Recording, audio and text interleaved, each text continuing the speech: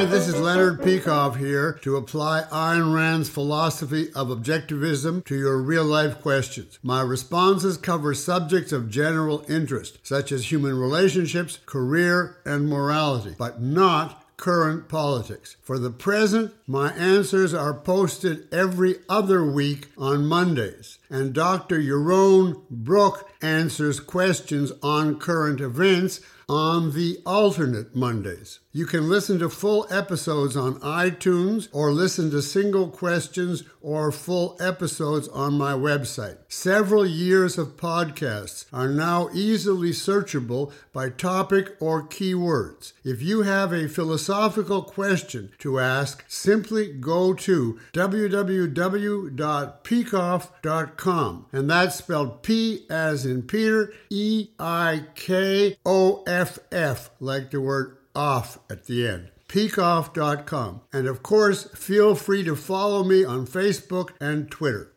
This is the final podcast that will be on this website.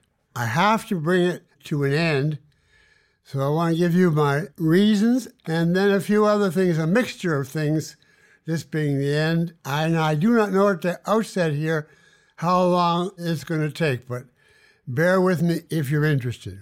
I'm going to start by giving you some numbers, which will give you an idea of why I think it's time to close. This podcast started as occasional written brief answers to questions that were sent to me. And it evolved into a regular, most of the time weekly show. It's been going since 2007, which is about 9 years. In that time, we've done mostly me, but I did have other people helping, such as your own, for example. But in that 9 years, we produced 419 podcasts. The average answers of each was about 6. Did about 6 questions per show. So if you multiply all that out, I did somewhere between 2,000 and 3,000 questions. So I don't think you can say I didn't do enough. That raises really the first big reason for ending it. What more do I have to say? I mean, it would be of general philosophic interest. Maybe incremental minor things here and there. But if you put together the books that I've written and the courses and lectures and the radio show and the podcast, etc., it pretty much exhausts the last nook and cranny in my mind. I always wanted to do things intellectually that were not for the academic or philosophically educated public. And that's why I started the radio show. But then when I went to the podcast, that was a much more satisfying way of discussing philosophy without discussing academic philosophy. So the podcast has been very satisfying to me, and I'm happy I did it, but I pretty much run out. And I think that's illustrated by the changing questions. I'm still getting some good questions, but if you notice, the questions are increasingly personal, about me rather than about philosophy. Now, I have no problem answering personal questions, but I don't see a show which is significantly devoted to why is my hair so long? And what do I feel about having been Canadian, etc.? I don't think that would be, or shouldn't be, as far as I know, of any particular interest. And there's more of those than, of the kind of questions the podcast was designed for. Now, the one kind of question I wish I had more of would be questions that I remember about Ayn Rand, aspects of her that I saw or experienced, and that I would be happy to share. But several people wrote me about why don't I include more of those? But the reason is that I can't remember. I can't just out of the blue say, oh yeah, on Tuesday when we were discussing cabbage. So what I needed was prompting. For instance, if someone would just pick something and say, when you had breakfast on, did she have anything special? It might have triggered, but even so, I've scoured my memory. As far as I can remember, everything, that would be of interest, I've said or written one way or another. Now, the last real reason, practically speaking, why I have to end the broadcast is that it is taking up time, which at my age, I just turned 83, the time is, put it crudely, running out. Well, you want to know what the time is? I didn't just come on the air and say, okay, here's the answer. We got, on the average, I'd say 20 a week. And recently we were getting over 100 a week. I have to read every one and evaluate, is this worth being on the show or not? And then I have a sort of a staff that specialize in different things. So I have to decide which I'm going to farm out to different people and which I want to answer. And then I never answered them completely extemporaneously. I would take a few minutes making scrawled illegible notes to guide me in what I'm saying. And then I had to record, every month or whatever it was, record 3 or 4 episodes in those days. And then I had to edit the website where the questions were written out. On top of that, there were quite a number each month of questions where I thought this deserves an answer, but it's not worth presenting to a full audience, and it can be done in one sentence. So I would write one sentence answers to quite a number of people, and that throws in more time. So if you add it all up, it's more time. I mean, I'm not complaining. It's not like writing a book, but it's a little bit of extra time. And, at my stage, at least for me, the amount of sustained focus, in other words, hard, full focus that I can carry out in a given stretch of time, like for 4 hours or for 6 hours, is not as long as it was, when I was younger. I get tired. I find it harder to take in and retain complex things. So at some point, I have to say, if I want to finish my novel, I've got to get out of my life anything that requires sustained focus. And I'm systematically doing that. But I just have to keep on cutting until I feel all of my capacity to think is on the one thing that I really want to do. Let me say positively that doing this podcast has been a pleasure for me. And even given what I said, I will miss it. I enjoyed the teaching. I've always loved teaching. I liked having a soapbox where I could spout off on things that were on my mind. And another big thing, after decades of dealing only with broad abstractions, it was fun, and that's the word, it was fun to talk about issues on a concrete, personal level. And I might just add something I've said several times. I have tried to focus specifically on the questions of young people, so far as I know, the age of the questioner. And I really hope that this has been of some value to those people, especially if you started out as badly confused as I did. If it even helped you 2 steps up, then it was worth it as far as me, because I have tremendous sympathy for people plunging into this.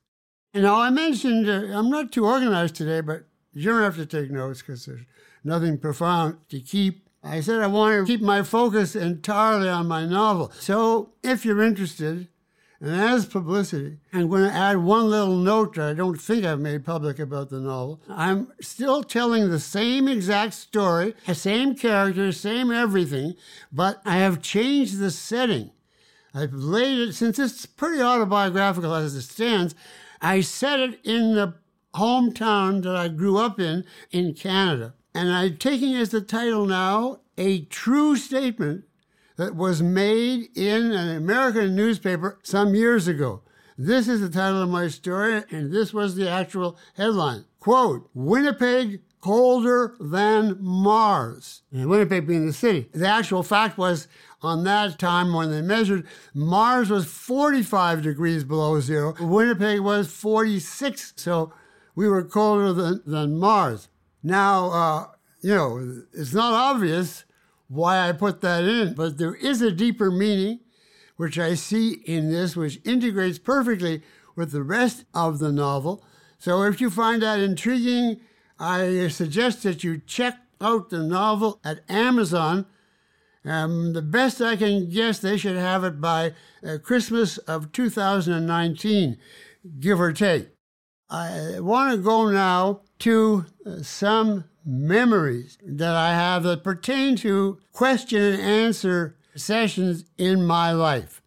And I've picked only a few that involve Ayn Rand one way or another. Kind of like my development as an answerer of questions. I think that's relevant to, background to podcast where all I do is answer questions. So I'll start with how bad I was. One of the first years that I met Ayn Rand, there was a company of people in the room, and I was quiet because I was obviously junior to her friends. And they were talking about how would you establish the age at which a child reaches maturity and therefore entitled to drink and a driver's license, etc. And there was different views on earlier or later.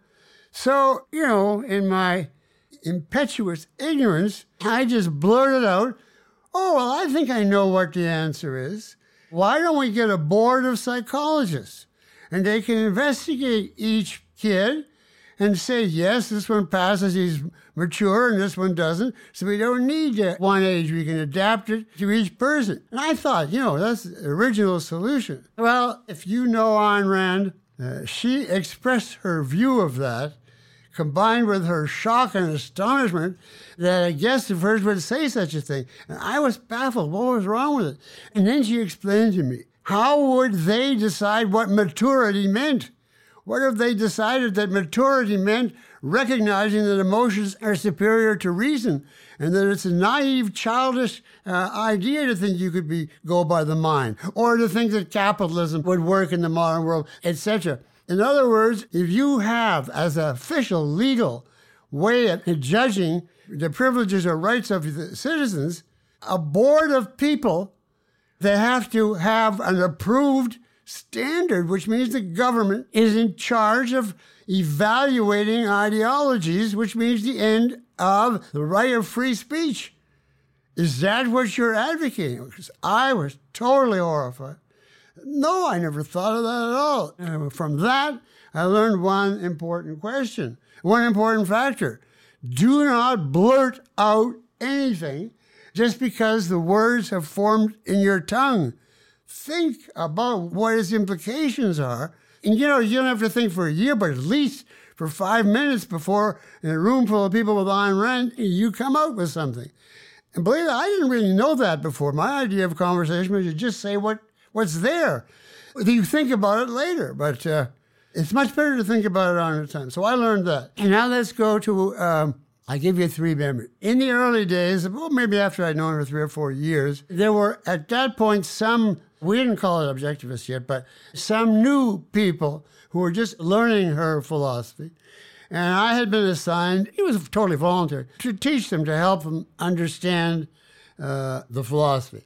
So I gave, in a private setting, some lectures, organizing what I could. And they were pretty good, for considering how much of a beginner I was. And then Ayn said, are you having a final exam? I said, yeah, sure. She said, well, why don't you have it at my apartment so I can watch? It was an oral final. I said, you want me to ask questions about your philosophy and judge the validity of the answers in your apartment with you watching?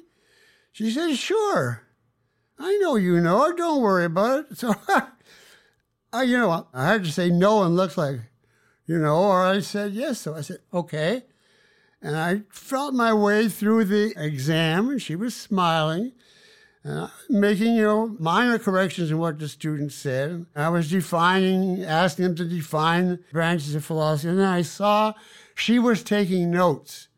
And I thought, oh my gosh, she's taking notes. It's not because I'm saying something so brilliant. So when it was over, I said, I noticed you're taking notes. And she said, yes, you were very good. She didn't say that, with ravenous enthusiasm, but, honestly, you were very good, but you made one mistake. So I said, what was that? She said, you didn't define metaphysics correctly.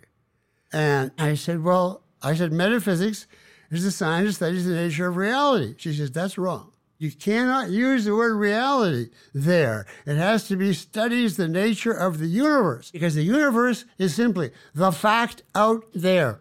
That's what we study. Reality brings in consciousness. Reality is the fact to the extent that it gets into your mind. For instance, you can say, my friend is dead. That's the universe. That's the fact out there. But it's not real to me, or it's only partly real to me. Once you bring in real, you're not talking about what's out there, but what's out there as and to the extent it's absorbed by a consciousness. And that is not what metaphysics studies. Epistemology studies consciousness, but metaphysics studies what's out there. And that one example poured in my mind the idea that it is not acceptable. I mean, once you develop enough, it is not acceptable to say some word that approximately is what you mean.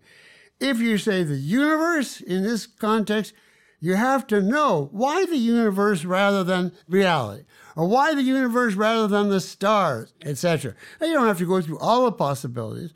But again, I had the idea, well, if you say, in general what you mean, this particular experience really gave me the idea, be precise. Now, if you overdo that, you can't talk because you have to go through 100 possibilities. But I mean, just the few that you should review if you're making some kind of formal statement. And certainly a teacher has to know why it's this kind of wording. Now I'm going to give you, as the final memory here, my first official question and answer. Not in her apartment and not to a tiny group. And this was the setup. And this was in 1958, and at that point I was 24. Now remember that I defined the time at which I fully understood objectivism as about 91.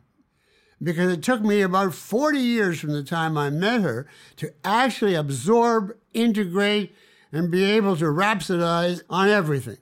So this was, I was 24. This is a long time before that. And this is the very first time I had an official Q&A. And this was the setup. One person, whose name I don't care to mention, was lecturing a group who had come to understand objectivism on one floor, I think it was of the Roosevelt Hotel in New York. And Ayn Rand was lecturing a couple floors above. Each of them had an audience of about 400. It was really, tremendous audience for our discussions of Atlas Shrugged, which had just come out. And then the question was, it took about 10 minutes with the elevators and plowing through the people in the one room for them to switch rooms. And so Ayn would go to the other room and he would come to her room. But somebody had to cover the audience for that interval. And two people were picked, me being one. Well, of course, the idea of being an official spokesman for objectivism, answering 400 people with the idea that these are people potentially interested in objectivism, and if I screw up totally, I'll never hear the end of it. I was very anxious, and I told Ayn several times, I just don't think I'm ready for that. She said, oh, I'm sure you won't have a problem. I've talked to you. And, it's only certain basic questions, which I'm sure you can answer. Don't even worry about it. I said, okay. And I started out with the hope that there would be some, obvious question at the beginning, like, is AA? And I could say, yes, let's go to the next one. But the very first question was, what does objectivism think of Moby Dick, the novel by Melville, which I had never read? And I swore at the end of that I'm going to go home and read it, and to this day, I never read it. But I had to say something. I didn't want objectivism to look like, we don't read, we don't know famous literature. So this is the strategy I adopted instantaneously. I said, well, a novel is very complex in it. It has many aspects. So could you specify what it is in Moby Dick? What aspects you think we might have a different view on? And I kept precising him until it turned into a philosophical question, purely philosophical. And at that point, I gave a nice speech what the answer was and so on. And he was satisfied. But I never said what I thought of Moby Dick, only what I thought of having a certain attitude to a whale and so on. So I thought, okay, I got through the worst. And the second question was okay, I don't remember, but no problem. And then the third question was, what does objectivism think of Hieronymus Bosch? And I thought, Jesus, I never even heard of this one. I don't even know what field he's in. Hieronymus Bosch. So I looked around. I couldn't even, fake that one. I didn't know what he did. So I looked around, and thank God, Marianne Suries was sitting near the front, and she is an art historian. So I figured out the chances, since I've never heard of him, is that it's not literature. Maybe it's in her field. So I saw her smiling and nodding. So I said to the audience, we're very lucky. Instead of getting an amateur's answer from me, she's going to, Marianne, I gave her credentials, will tell you all about him. And sure enough, she got up. He was apparently a medieval weirdo painter. And she described his paintings and what she thought of them and why they were philosophically this and that. The audience was really intrigued. So I was saved a second time. And thereafter, it went okay. I was still, a little bit shaken up. The two of them had been such grief, but it went on. And then Ayn Rand arrived, and she whispered to me as she passed the podium, I told you it would be easy. So I never told her that it was something other than easy. I can see myself standing at that lectern. Okay, now the other thing I want to do, just to show you, I keep questions that I don't answer with the idea, if I think they're good questions, the idea that I'll maybe try to answer them sometime. So here's 3 that I picked. One from June, one from July, one from August. Is making fun of someone's physical appearance always immoral? And if so, why? No, as a flat statement, why would it always be immoral? There's many situations in which people deliberately do something that they want you to laugh at. This is common on the stage, the way people do them up. A lot of people have a crazy hairstyle, so you'll notice it and laugh at them. In fact, I did that once. I, at one time, just out of perverse self-assertion, let my hair grow way down to my shoulders. And it happened that at that very time, I met a young lady who had a ring through her nose. So we both would be laughable, and we actually but ultimately got married. So I didn't mind if people laughed at me. I wanted to make that impression. The real reason was there was a lot of very straight-laced objectivists who couldn't imagine a good person having long hair. And that really riled me, because you don't define a philosophy by whether your hair is long or whether it's orange like Rourke, etc. So it was like a kind of defiant statement. But I wouldn't have a problem at all if you laughed. Now, it's a different thing. If somebody has a deformity by nature, like he's a midget, or he's got a club foot, etc., I don't think it's immoral to laugh, but I think it's cruel. Why do it? And anyway, it is metaphysically false to laugh. And let me explain that one. When you laugh at something, you are saying it's not real. It can't be real. It's ridiculous. So if you're looking at somebody with a club foot and laughing, you're saying he can't have it. But he does. So you have to, at that point, the appropriate reaction, I think, is either pity or just say that's the way he is. He's living his life. It's not affecting me. It doesn't affect any potential relationship with him. Forget it. And there's a case where I would say you have nothing to gain egoistically to laugh, and all you're doing is a purely negative response to hurt somebody. So there's no justification for it. It's not immoral in the sense of murder or robbery, etc. But I think it's mean. Now, here is one I had to read. It's asked about Atlas Shrugged, but I want to change it to one of my books because the answer would be the same. Assume that the dim hypothesis, which is the favorite of my book, my favorite, assume that it went unpublished and unrecognized. What would you do with the work toward the end of your life? Would you destroy it and leave life as you found it without that book? Or would you hope that it would catch on after your death, or would you do nothing about it? Period. Nothing. I would do nothing about it. Why in the world would I destroy a work that I consider of such great value. And if they don't recognize it now, even if they never recognize it, even if it's not for 10 million years, I want it in existence as long as possible because it's a real value. And perhaps at some point it will be discovered. But even if not, the world, as I'm dying, I'm leaving a much better world if it's there than if it's gone. So I still get the last moments of joy from it. Your idea was to destroy it because people don't appreciate it is what? You're cutting off your nose to spite your face. I'm not going to wipe out my achievement to show them you didn't use it, so go to hell. That's ridiculous. I'm not a means to anything pertaining to them. Now, would I hope it would catch on? Well, yeah, but that doesn't mean anything if you're going to die. If somebody says to you as you're at the end, your book is not selling well, and there's not a good prospect for the future, what the hell? Why tell me now? I'm not in that realm anymore. I don't want royalty reports up to my last breath. At a certain point, I'm transitioning out of this world, and I don't want it, and I'm not interested in it. Now, hope, as Ayn Rand said, is never, if it's significant in your life, as it is in this question, is never a valid emotion because it is.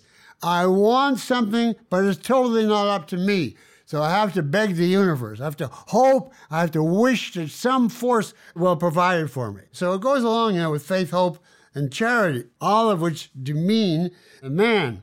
So I wouldn't hope. You can write a letter and say, I hope you'll come to dinner, but that's not what we're talking about here.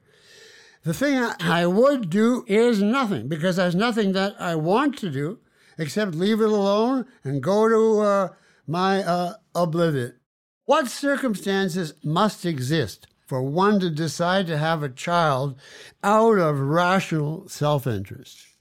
Well, I came up with 4. Sure, there's more, but these are the 4 that came right to my mind. Most important, you have to want a child for selfish reasons without any others being involved, because of what you think it's going to add to your enjoyment of life. It's not rational. Have a child because your mother-in-law expects it, because the people you went to school are already having kids and you're getting behind, etc., etc.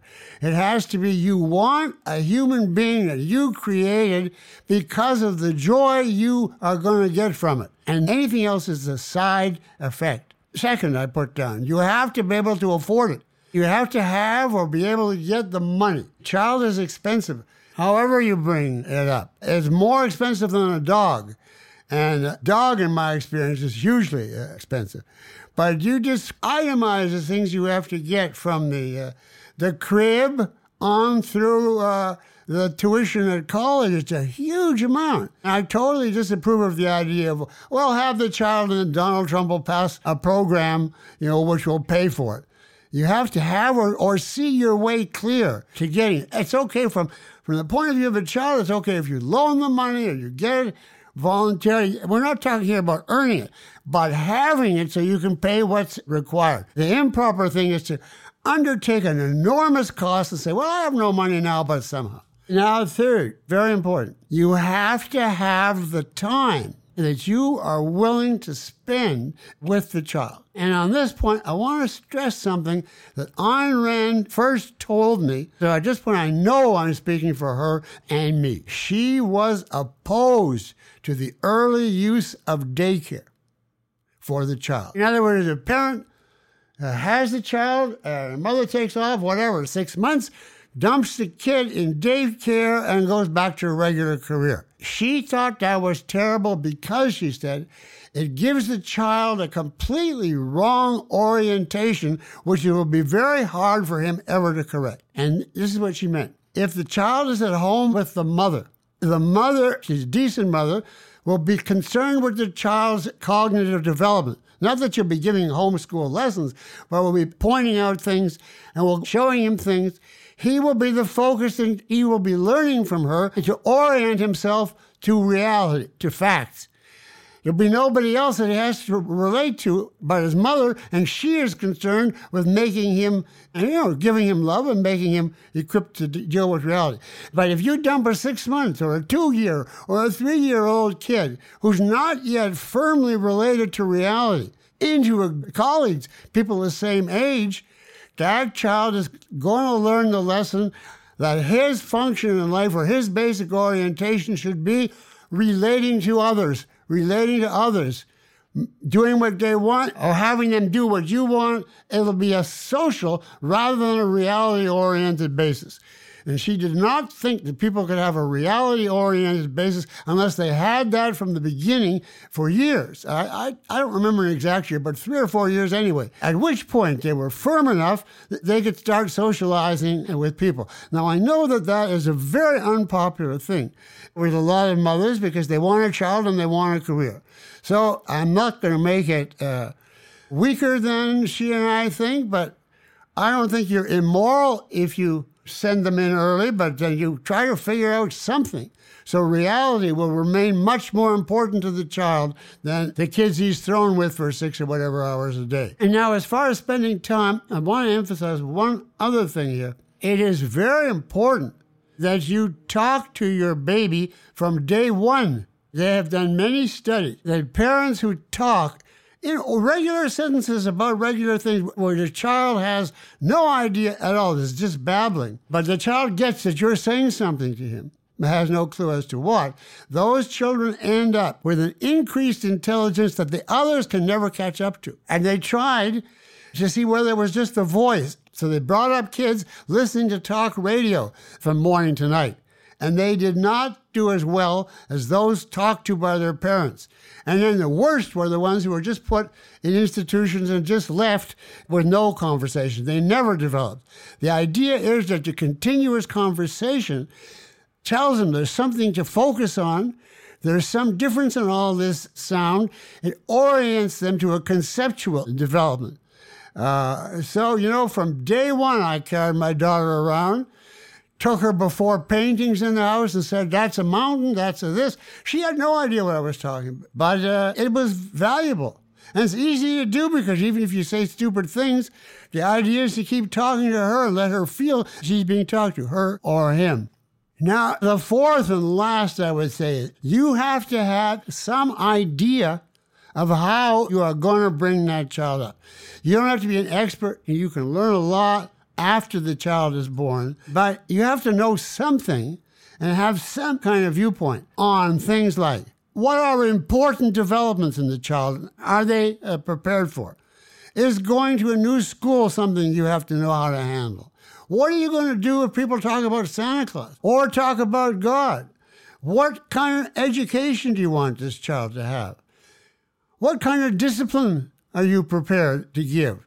Those are the kind of questions and many more that you have to have an idea of. It is wrong to have a baby, even if you got the money and the time and everything, and the kid smashes a vase, and you say, I don't really know. What do I do now? Now, you've got a whole range of possibilities that you have to decide. You don't want to punch him in the face, and you don't want to say, oh, that's okay, anything you do is fine. So you got to figure out, and believe me, it isn't easy. It really isn't easy. But I found discipline the hardest thing because you want the child to love you, but discipline they don't want. So, but you have to do it. Now, that's basically what I would say about this. And the only last thing on this would be somebody gave me before Kira was born a book called A Baby Maybe. And on one part listed all the great things, and one part listed all the horrible things. And you read it all, and you decide. Well, I read it all. Now I was going to do it anyway, but I was curious to know. And my actual fact, once Kira was born, being brought up, was the negative part, all the problems was true. But the positive part was very underestimated. It was a hell of a lot more positive than that book or any I've read capture. So if you're ready to go for a lot of sleepless nights and trips to the doctor and falls and crises, etc., the reward, in my opinion, is beyond description. Okay, I've come finally to thank you. I want to thank all of you for listening and for being such a great and responsive audience. You know, at one point they measured somehow the number of hits, and we were getting 40,000 hits a month. Now I know you're laughing. It's not Justin Bieber, but, you know, for abstract new philosophy, it's not bad. I'd like to have had 40 million, but as they say, it is what it is. I want to take a moment to thank my very helpful and diligent staff. And first, of course, Carl Barney, who financed the whole thing. Carla Silk, who was in charge of the website. Jerome Brook, of course, you know, near the last part of the show, did half the work and was extremely valuable to the show. John Dawson in Australia, who took all the questions that I thought were good, but I didn't want to answer, and he answered. Dina Fetterman, you know, who tragically died, but during her life, she took all the questions that I thought were covered in the literature or in the courses somewhere and gave a bibliographical citation where the questioner could get the answer. And then when she died, Aaron Smith took over for her. And also Corey Gonzalez, who was the sound man who was able to make statements and speeches by me filled with coughs sound like I wasn't coughing, which is a major technical achievement. And also, a brief word, I had specialists in various fields that I felt could answer the question better than anybody else. And in particular, I asked Sue Crawford for parenting questions, Marianne Sures for art history questions, and Amy Wyatt for law. So thank you all very much. And now, just a closing thought here. You have a hard world around and ahead of you now. And I mean something even wider than Trump and Hillary, although they're certainly hard enough. But to fight it, you have the two most crucial weapons. You have the strength of youth, that's certainly most of you, and the power of truth. And that is a great and enviable combination. I say envy because I envy that. I, at this point, have only one of them, and it's not enough. I wish there were a rational way of saying what I feel at this moment. I feel God bless you all, but I have to say that I feel it in a secular version, and instead I'll give Ayn Rand the last words. When she said to people goodbye, she always said, "and good premises." Thank you. If you want to know more about Ayn Rand's philosophy, I invite you to ask me a question. I can't answer them all, but I do read them all. Just write to leonard@peikoff.com. And if you haven't already done so, start by reading Ayn Rand's two most important novels, The Fountainhead and Atlas Shrugged. And I might add that it wouldn't hurt you to read my latest book, The Dim Hypothesis.